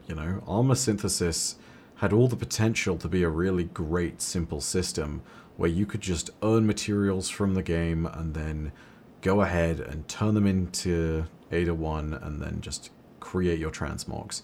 And credit to Bungie for giving us 10 free ones to start with, but that's not going to last forever. I know 10 people at very least who immediately used all their 10 and then are like, well, I wanted to do all these other things here, and I guess I'm going to use my class specific ones. Okay, sure, that's fine. But then what about my other classes where I wanted to do 12 things? It's just, this level of grind is kind of incredulous. I mean, to give you an idea... At this point in Destiny, yeah. Yeah, and I think more egregious than anything as well is the fact that they've pulled what is effectively a really stunning move in terms of how poorly it was going to be received, which is that it's the synth strand earn rates, which is that it's tied to time. There is a 2-minute cooldown on you earning a synth strand from a kill, and that means that you actually have to put a certain amount of time instead of just grinding out all of your stuff. That's not good. I mean, if people are going to go ahead and have a hefty play session, I feel like they should have their time respected in that sense, because not everybody gets to play the game for 25 hours. It's one of these moments then where you'll sit there and the actual mathematics states that you will earn over 25 hours a full armor set. But that's 25 hours of playtime, and some people get to play the season barely any of that. And then it's not you do these 25 hours and it's immediately in your inventory. No, that's 25 hours to get a bounty. And those bounties are sometimes hard. I mean, I sit there and I'm not going to struggle to kill 40 champions in Nightfalls, even on the like harder versions of everything. In fact, it probably makes it go faster. But for some players who really do not play this game a lot, killing 40 champions is going to be a scary one. Getting, hundreds of thousands of points of score is going to be a lot. Doing a ton of things of Altars of Sorrow if you chose the World Bounty. Lord forbid if you chose the Gambit or Crucible ones. Lord forbid if you chose the raid ones, but you only get to raid once a week, and it's a really quick raid that you did, and you got the Orbs of Light one, but just made just too few Orbs of Light to actually get the bounty done. These are the things that are going to drive players mad, and I think that Bungie needs to seriously reconsider how this grind works if it's actually going to take place. Yeah, it's great that we have a transmog system finally, but it's an ugly transmog system. Yeah, like that's the only way I can put it, and it's not kind to the devs, and I'm sorry about that, but yeah, this is not well, the good. thing is, it's not even to the devs though. That's the thing, because the developers, like transmog as it is a very good system. The armor synthesis, the way it works, the way the shaders, like the customization aspect, like the actual system is very good. They knocked it out of the park. Yeah, the way it was implemented and the rules of how it works are not very good. But the thing is that those things weren't decided by just Bungie devs and designers. These were decided by leadership. The thing that a lot of people might not understand is that these aren't decisions made by developers. This isn't like buffing or nerfing a pulse rifle and deciding, how much damage this should do, or grenade, or, just nerfing something in a lost sector. This is accounting. This is Bungie's bottom line. This is tens of millions, hundreds of millions of dollars. And that's the only thing that I don't like, is that how you can tell a lot of things in Destiny are very carefully calculated and micromanaged based on the dollar. And you can tell, transmog as a whole, maybe I was naive, but I expected it just to be more along the lines of a quality of life update, just a cool feature of, oh, nice, now I can customize my Guardian the way that you kind of assume you always should have been able to since day one. Transmog has literally been on the wish list. I remember seeing it in 2014. Right. Transmog was always a thing of can I wear a piece of armor that has good stats and good perks and good attributes, and make it look, just cosmetically make it look like something else, so I can look how I want and also have the power and feel how I want. That's the goal of transmog. Yeah. But Bungie's been obviously teetering on it for 7 years, and then to finally get it in the game after all this time and have it so riddled with Eververse and microtransactions is just, I think it's in bad taste. And I think I did expect them to at least repeal it back a bit, but they're holding very strong. But again, this is something this is to do with accounting, and these decisions aren't up to developers at the level of people designing these things. These are leadership decisions of, I guarantee there are some whiteboards and spreadsheets somewhere in Bungie where they would have calculated, none of these things are mistakes. They have calculated this piece of synth strand equates to this many hours, equates to this many dollars, and they've basically just equilibriumed it to, okay, we want to hit this dollar amount, and that equals this level of grind, and it's all very carefully calculated. And these aren't things they're just going to be like, okay, we'll just remove this and we'll just raise the caps, because as much as I want them to do, by the way, these are things that would literally just wipe out probably, I don't know, tens of millions of dollars. They make massive money. But yeah, I just always envisioned it being, again, maybe I'm naive, but I always envisioned it being more of just a quality of life, making the game better, kind of like crossplay. But it's almost like getting crossplay, but they're like, oh, you can crossplay 3 times a week, and then after that you got to pay for it. It's just what? I thought this was just going to be, I can just, I understand the elements of Eververse being in there. I understand it can't be completely free, but it just seemed way too heavily involved with Eververse, and it seems like even the little things like how they're tied per class.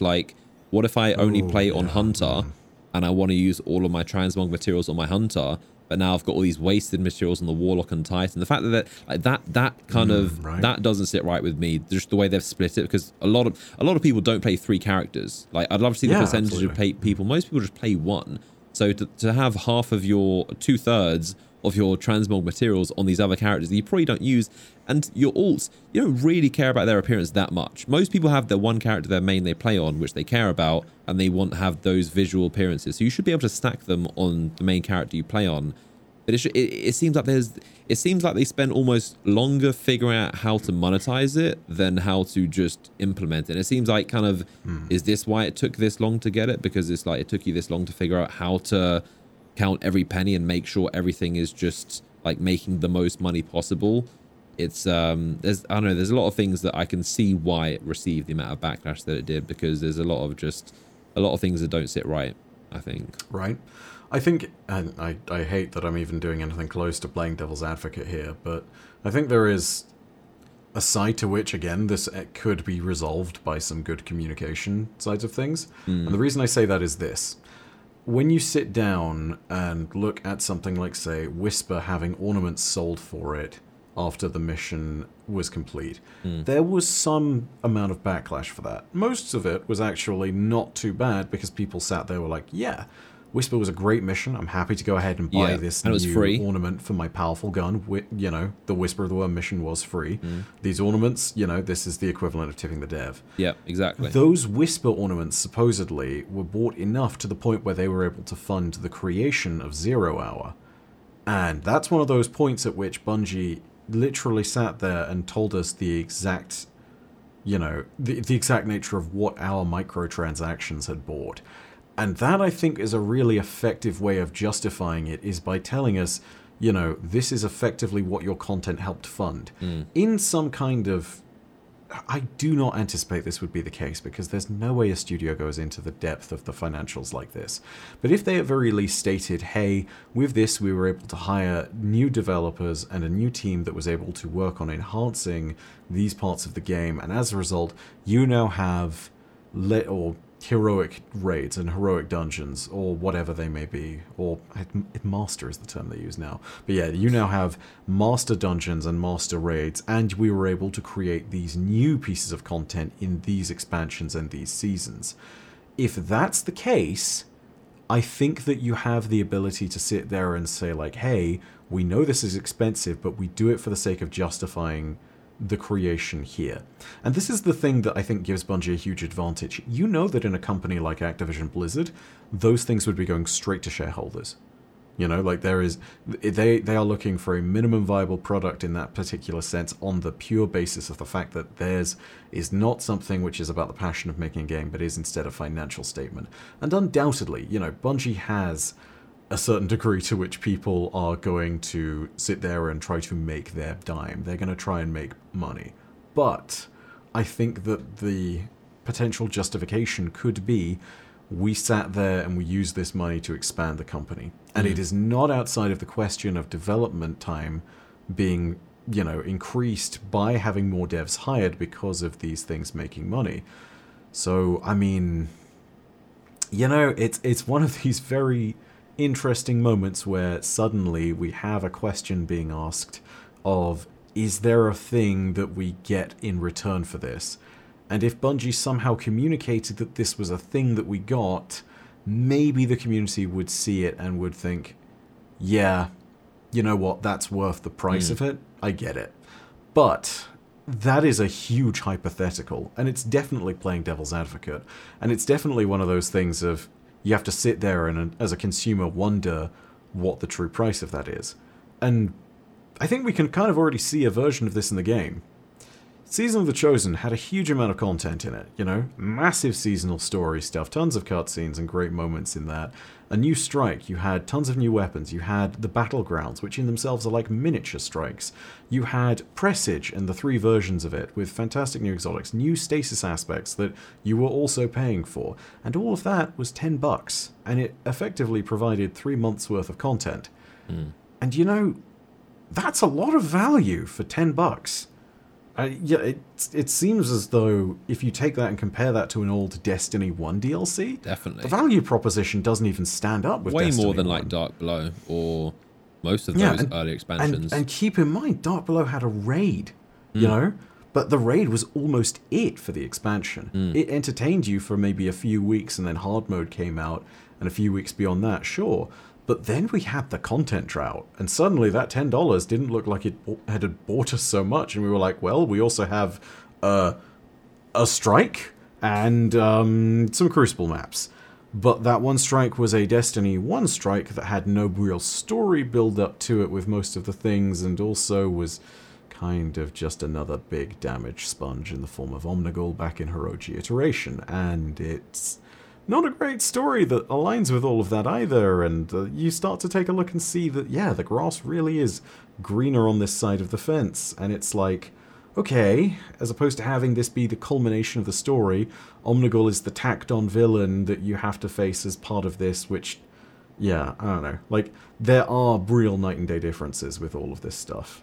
It's just, yeah, I don't know, man. Like, the value proposition is there, I think.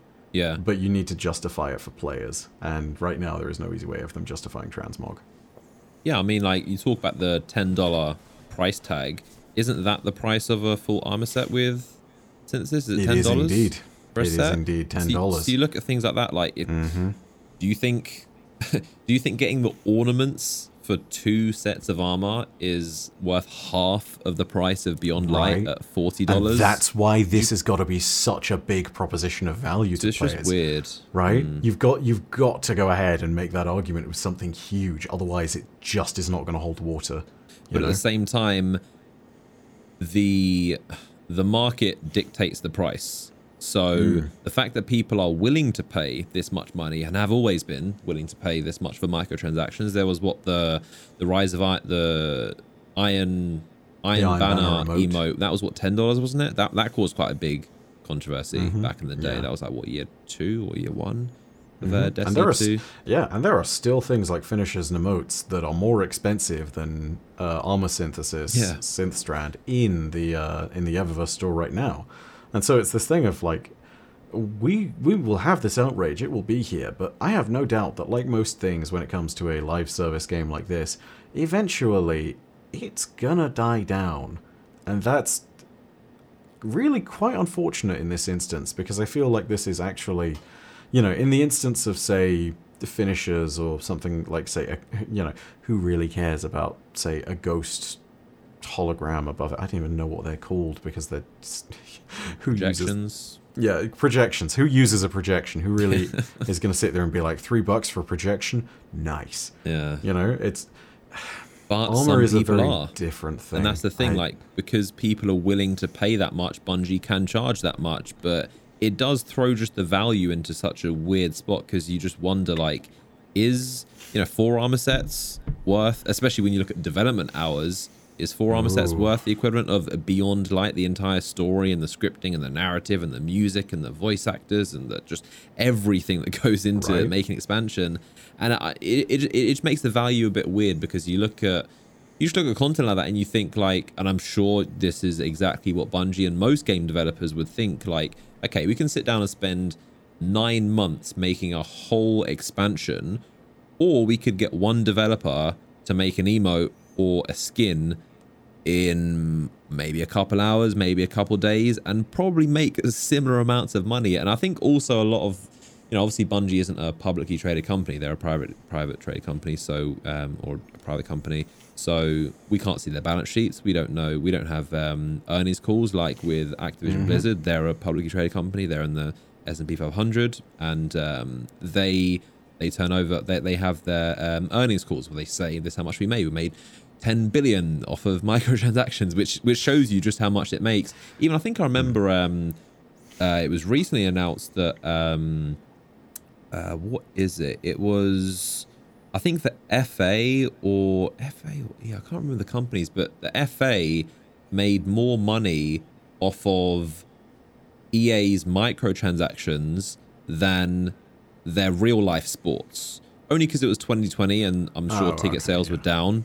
But still goes to show they're making more money from FIFA video game microtransactions than the entire of the real football league going on in real life. And all the money, again, it was diminished because of the 2020, but like they're making more money off of microtransactions than real life football or soccer. But like it goes to show just the value in, and I think it's one of those things, the genie's out of the ball. Everyone knows that microtransactions are the way forward. And like, we witnessed it firsthand. I remember it was around 2014 was the year that it really changed a lot with Call of Duty Advanced Warfare, and that was when microtransactions started to come about a lot. And that was when we started to kind of realize, and we thought it was just like this random thing, like why are they doing this? But now we're starting to understand, you know, these developers, not calling them lazy, but they can make more money just making skins of stuff than spending half a year to a year on full-size expansions and content. And I think it's also very important to note that Bungie definitely makes a lot, much like most companies, at this point, especially with the game being free to play, they're making more money off of Eververse and microtransactions than expansions. At this point, like, the expansions is just kind of like probably their lost leader, which they're just doing just for the sake of content and for the sake of having a good game. But really on the back end, they're making tons of money. They're making like just so much money off of these skins, again, because people are willing to pay for them. But it really just makes things look strange when you compare the price of transmog to the price of full-scale expansions. And obviously, again, like, I'm not trying to say that Bungie, this like money grubbing company, just trying to just nickel and dime all their customers, but at the same time, obviously, they need to make money, and Bungie they aren't selling big $60 games every year, so they do need to make money. And you know, maybe if they explain, not they would need to, but if they explained like, this is actually very important funding for the studio, and this is also going towards our next game, and the money that we're using from this is pretty much essential to run the studio. Without this, the studio, we wouldn't be able to make the games that you want. So I'm sure there's an element of that. You know, they're not just all pocketing all this cash. The money does go to the studio, and they spend that on game development. But from the customer side of things, it seems like there's a massive imbalance between what we're paying for and the value of things. And just transmog as a whole just kind of reignited it was a big reminder of just the kind of the issues with microtransactions and the value. And yeah, it's a very weird one, especially when you compare just the prices of things and what we're actually getting in return. And again, because transmog has just been a thing on the wish list, people assumed it would be just, you know, maybe some Eververse in there, but not to this extent. And truth be told, even aside from that, like what annoys me even more than the Eververse elements is even just the in-game elements of the grinding system, the synth weave and synth strand and synth cord. Why do we have so many currencies? Please, can we stop with the currencies? Like, that's almost more egregious to me. It's just like deliberately making such a grindy, boring, bounty, objective-based path, or you just pay simple money. And it's just like a very simple, like, no one wants to go through all the grinding and boring nightfalls, as you mentioned, to get those bounties and do all that stuff, when you can just pay $5 and get an armor set, or $10. And it's just like, we don't need more currencies. And what is the difference between, like, what's the law behind synth strand, synth cord, and synth weave? Like, what's the difference? It's just like, you know, it was just the developer just sat there and was just like, we need 3 currencies so you can trade this, and you get bounties for this, and you buy it with this, and you turn this into this. And it's just like, okay, synth strand and synth cord. And it's just like, they're just made up words. Like, let's be honest, they're not like meaningful terms. So it's just, yeah, there's a lot of things that seem to miss the mark on this, but Bungie's been very, very silent on it. They just said, we heard your feedback. And have they said anything since? They haven't really, have they? I don't know, man. You are completely hitting the nail on the head there with the fact that they have been very silent on the matter, you know. Stasis and the whole calls for it to be nerfed have received a ton of attention. But when it comes down to that, compared to, say, the amount of attention that has been received by the synth strand and transmog sucks kind of side of things, yeah, you know, one looks like a mountain, the other doesn't even look like a molehill. So, yeah, not good. Yeah, it's definitely been a very hot button topic. But I mean, I think it would be weird if they were to just lower the cap to make it cheaper now, especially after, like, I think that would be the weirdest thing of all, to launch it being this certain price and then to later make it cheaper. Like if I spent this much money on these arm materials and then it then gets lowered like a month or two or season later, that would not make me feel good about my purchase. I mean, here's the thing. I don't anticipate they'll lower the price of things. I think if they'll do any adjustments, it's going to be the case of, okay, we'll raise the cap of the amount you can earn for free, and we'll make sure that you can earn them a little bit faster. You know, they'll raise it from 10 to 15 or 20. They'll make it so that, you know, instead of a 2-minute timer, you can earn synth strand, you know, at a set rate, which, You know, if you really farm things out, it's going to be faster, yes. You're going to have this moment of like, okay, cool, the bounties are less grindy on that other end, but it's still going to be one of those things of they may have made... I hate to say it because it's kind of cynical, but they may have made the calculations beforehand and said, if there's huge backlash, this is the system we revert to. And it still keeps the same prices. And, you know, like, at the end of the day, if that is the case, I mean... maybe that's just my cynical gamer brain sitting there and being too used to companies doing this, but I mean, you know, that's very poor form at that particular thing. You know, like it's the contract negotiating thing. You know, you'll throw ridiculous clauses into a contract only to have them be part of the negotiations later when you draw them back off the table. And you know, I feel as though when it comes down to it, Bungie needs to seriously take a look at respecting players' time and. If they're going to go ahead and make changes to the system, they have to do that with that in mind. And yeah, it's unfortunate that this is even the case, because, like, yeah, I mean, there's other stuff in this season that's really good, and I can't stop singing the praises of it enough. But yeah, this side of transmog and all the synthesis is just not good. It's really not a good look. It didn't leave a good taste in many players' mouths. It was, I think, just mainly because it mainly affects the whales and the most hardcore of players. I think that's what's strange about it, is because normally Bungie might implement something that the hardcore might disagree with, but it isn't really to do with them. It's something that would affect more of the casual player base. But this is something that is literally the opposite. And like, you want to appease the hardcore, because the hardcore players and the people that really, we talked about in the last episode about the people that really care about their fashion. Those are hardcore players that really going to be invested. Those are not the players you want to sting. But the casual player probably doesn't even know or care that much about transmog. So it's a weird one where it's something where it kind of disproportionately affects people that are the most invested in the game. I think they're the ones that are going to care the most, whereas the casual players probably won't even notice or care. They'll probably just only want to ornament maybe one set of armor, but it kind of it affects the players that are most likely to spend the money, is what I'm trying to say. So that just seems a bit odd. Those are the players that you'd want to appease and to make happy, but yeah. Absolutely. And I mean, when it does come down to those few players who are, well, I say few players, those players who aren't deep into the end game and aren't completely and utterly hooked and maybe go ahead and play a few weeks each season, they're going to sit there and they're going to look at the 20 free materials for their played class that they've got, and they're going to be like, cool, I got these, and if ever I want to try a Titan or a Warlock, let's say they're a Hunter, I got 10 to try over there, but I mean, maybe I'll do that one day, but not really for the moment. I have so much even to spare, like, I can do my second and third favorite cloaks on this. This is great. Like, that's, you know, and that's the reality of what it's going to end up being. It's just this case of like, hey, when you're looking at all this, you're going to actually see that the core players, as you say, are the ones getting bitten by this. Because I have like 7 different looks for my Warlock. I have a lot of Warlock drip, you know, like I got that stuff rolling out my ears, but like you know, now I got to fight with this synth strand system, and like I've done most of it, and it's mostly okay, but like, god damn it.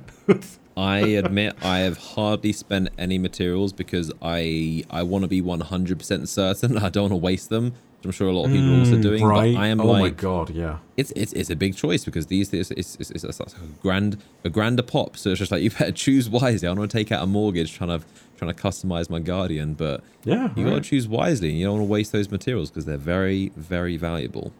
This armor set for the low price of $9.99. You know, like.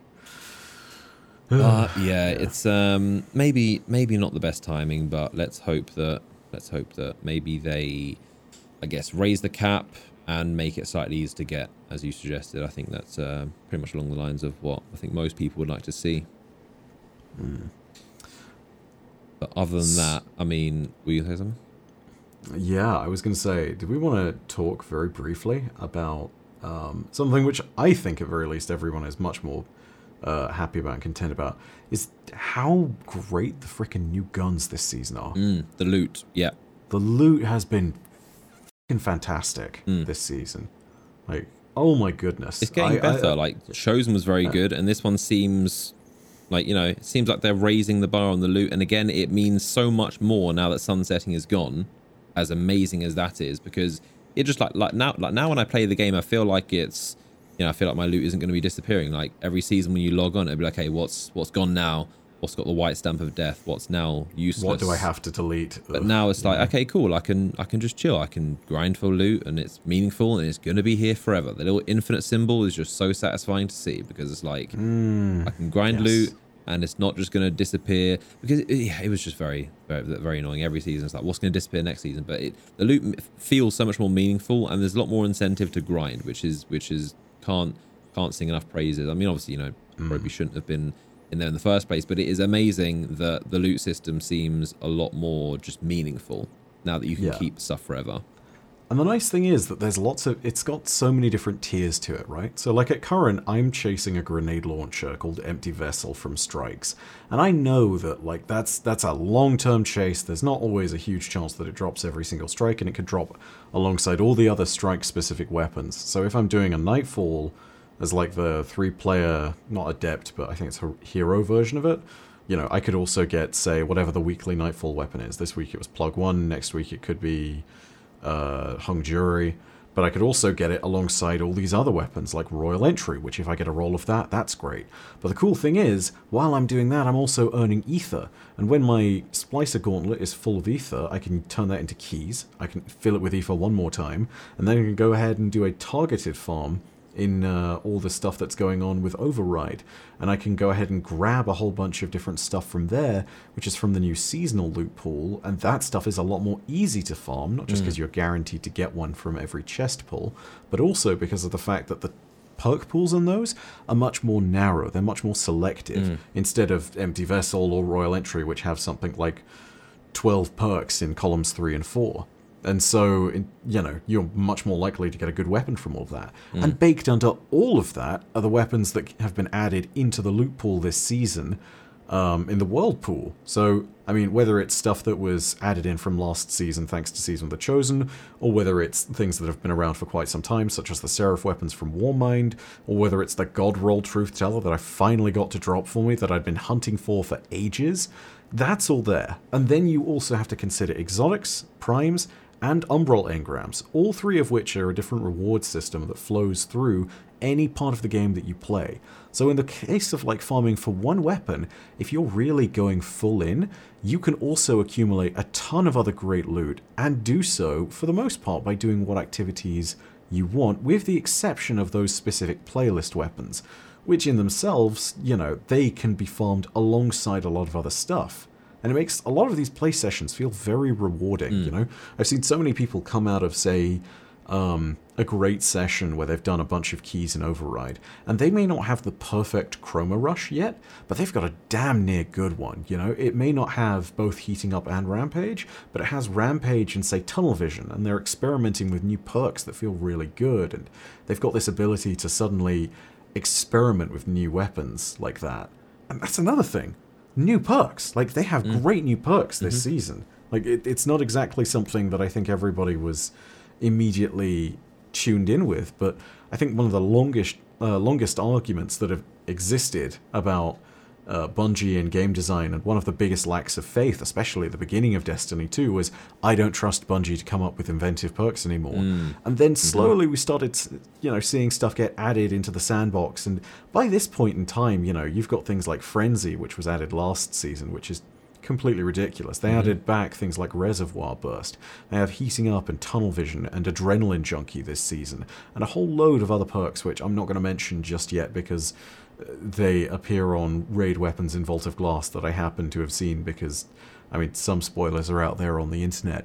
But, you know, like, there are great combinations of things that you can do with all these new weapons. It's really exciting to see them come back. Yeah, I think that can't be understated as well. Like, the seasons do a good job of just peppering in slight bits of new content among everything. Like, you've got the aspects, you've got a couple of new exotics, you've got new perks, which is very important because, again, like, back in our day, you didn't get new perks very often, and they weren't very good. But now we're getting almost more perks than I can keep track of, and they're very often, and they do a lot of new things. And as you said, like, they're because the game had so many perks, it was kind of difficult to them to come up with ones that were unique and almost worthwhile. But they're doing a pretty good job of coming up with just unique and interesting ones that aren't just so cookie cutter and aren't just, you know, increased reload speed, increased damage.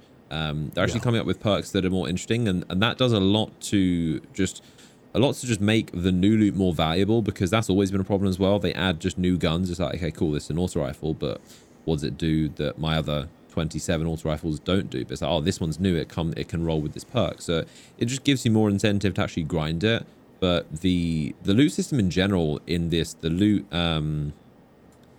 loop in this season is, I like it a lot. It seems just a good bit better than last season, especially like the gauntlet. The convoluted hammer charges system, yeah, which I was didn't like that at all. Do a thing to get a thing to charge a thing to charge an umbral. An umbral seemed very pointless last season. They seemed very just like, I don't know, just seemed a bit kind of, they're there, and especially focusing them.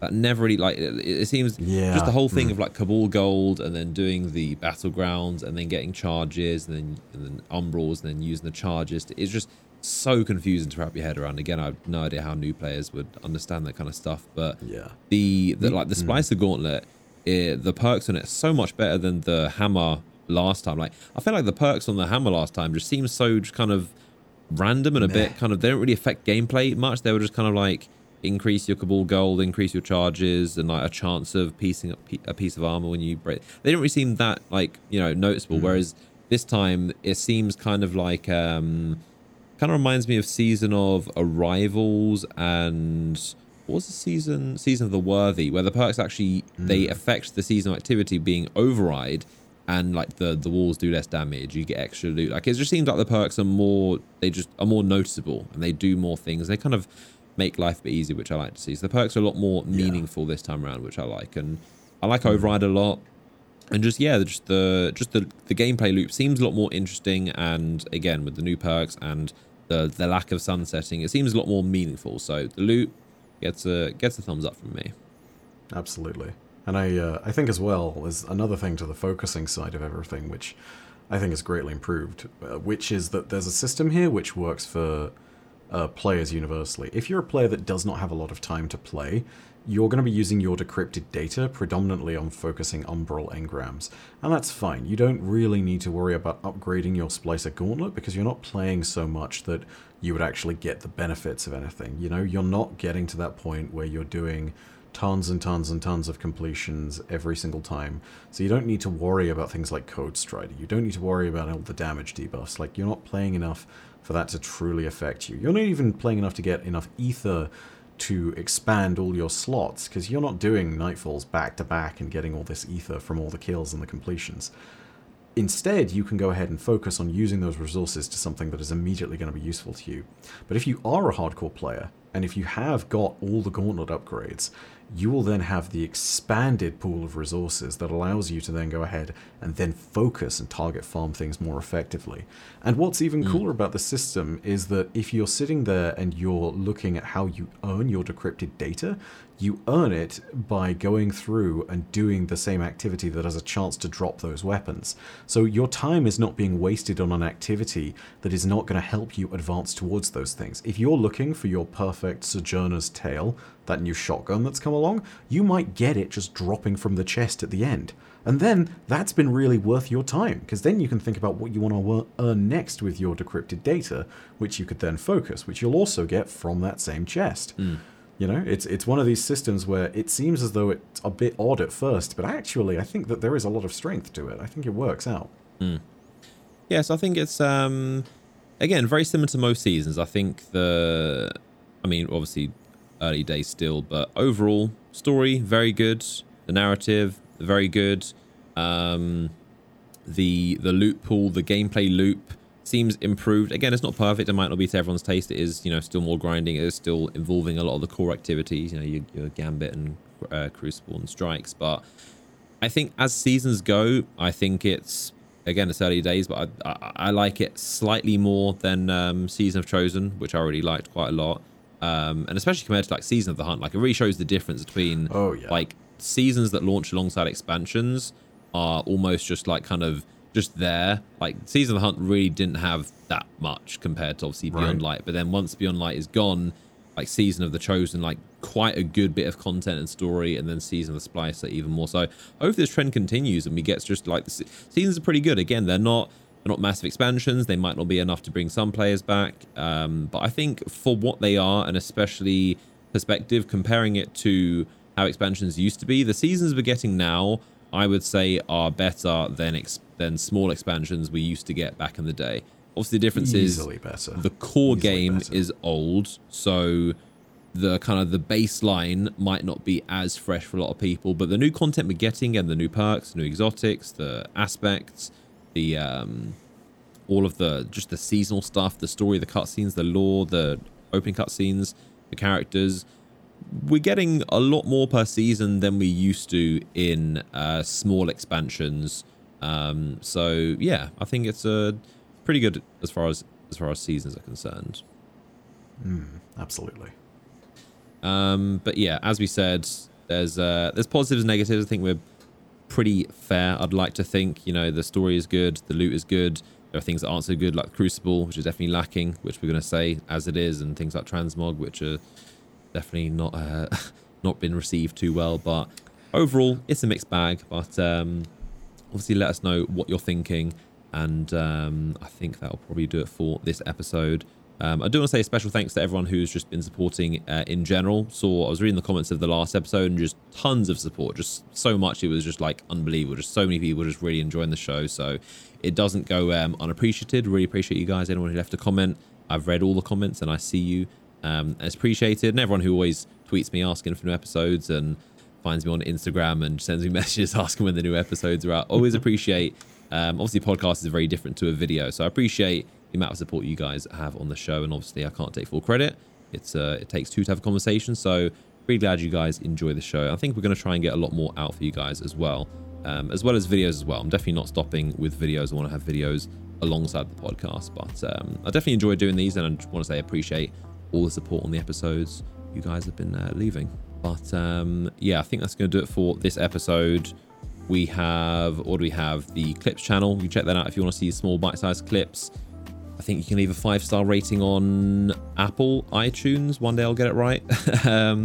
Apple iTunes and on Spotify as well, wherever you like to listen or watch. But yeah, I appreciate you guys for watching and or listening, and we will see you in the next episode. Thank you very much. Bye for joining us. My pleasure as always. And yeah, take care.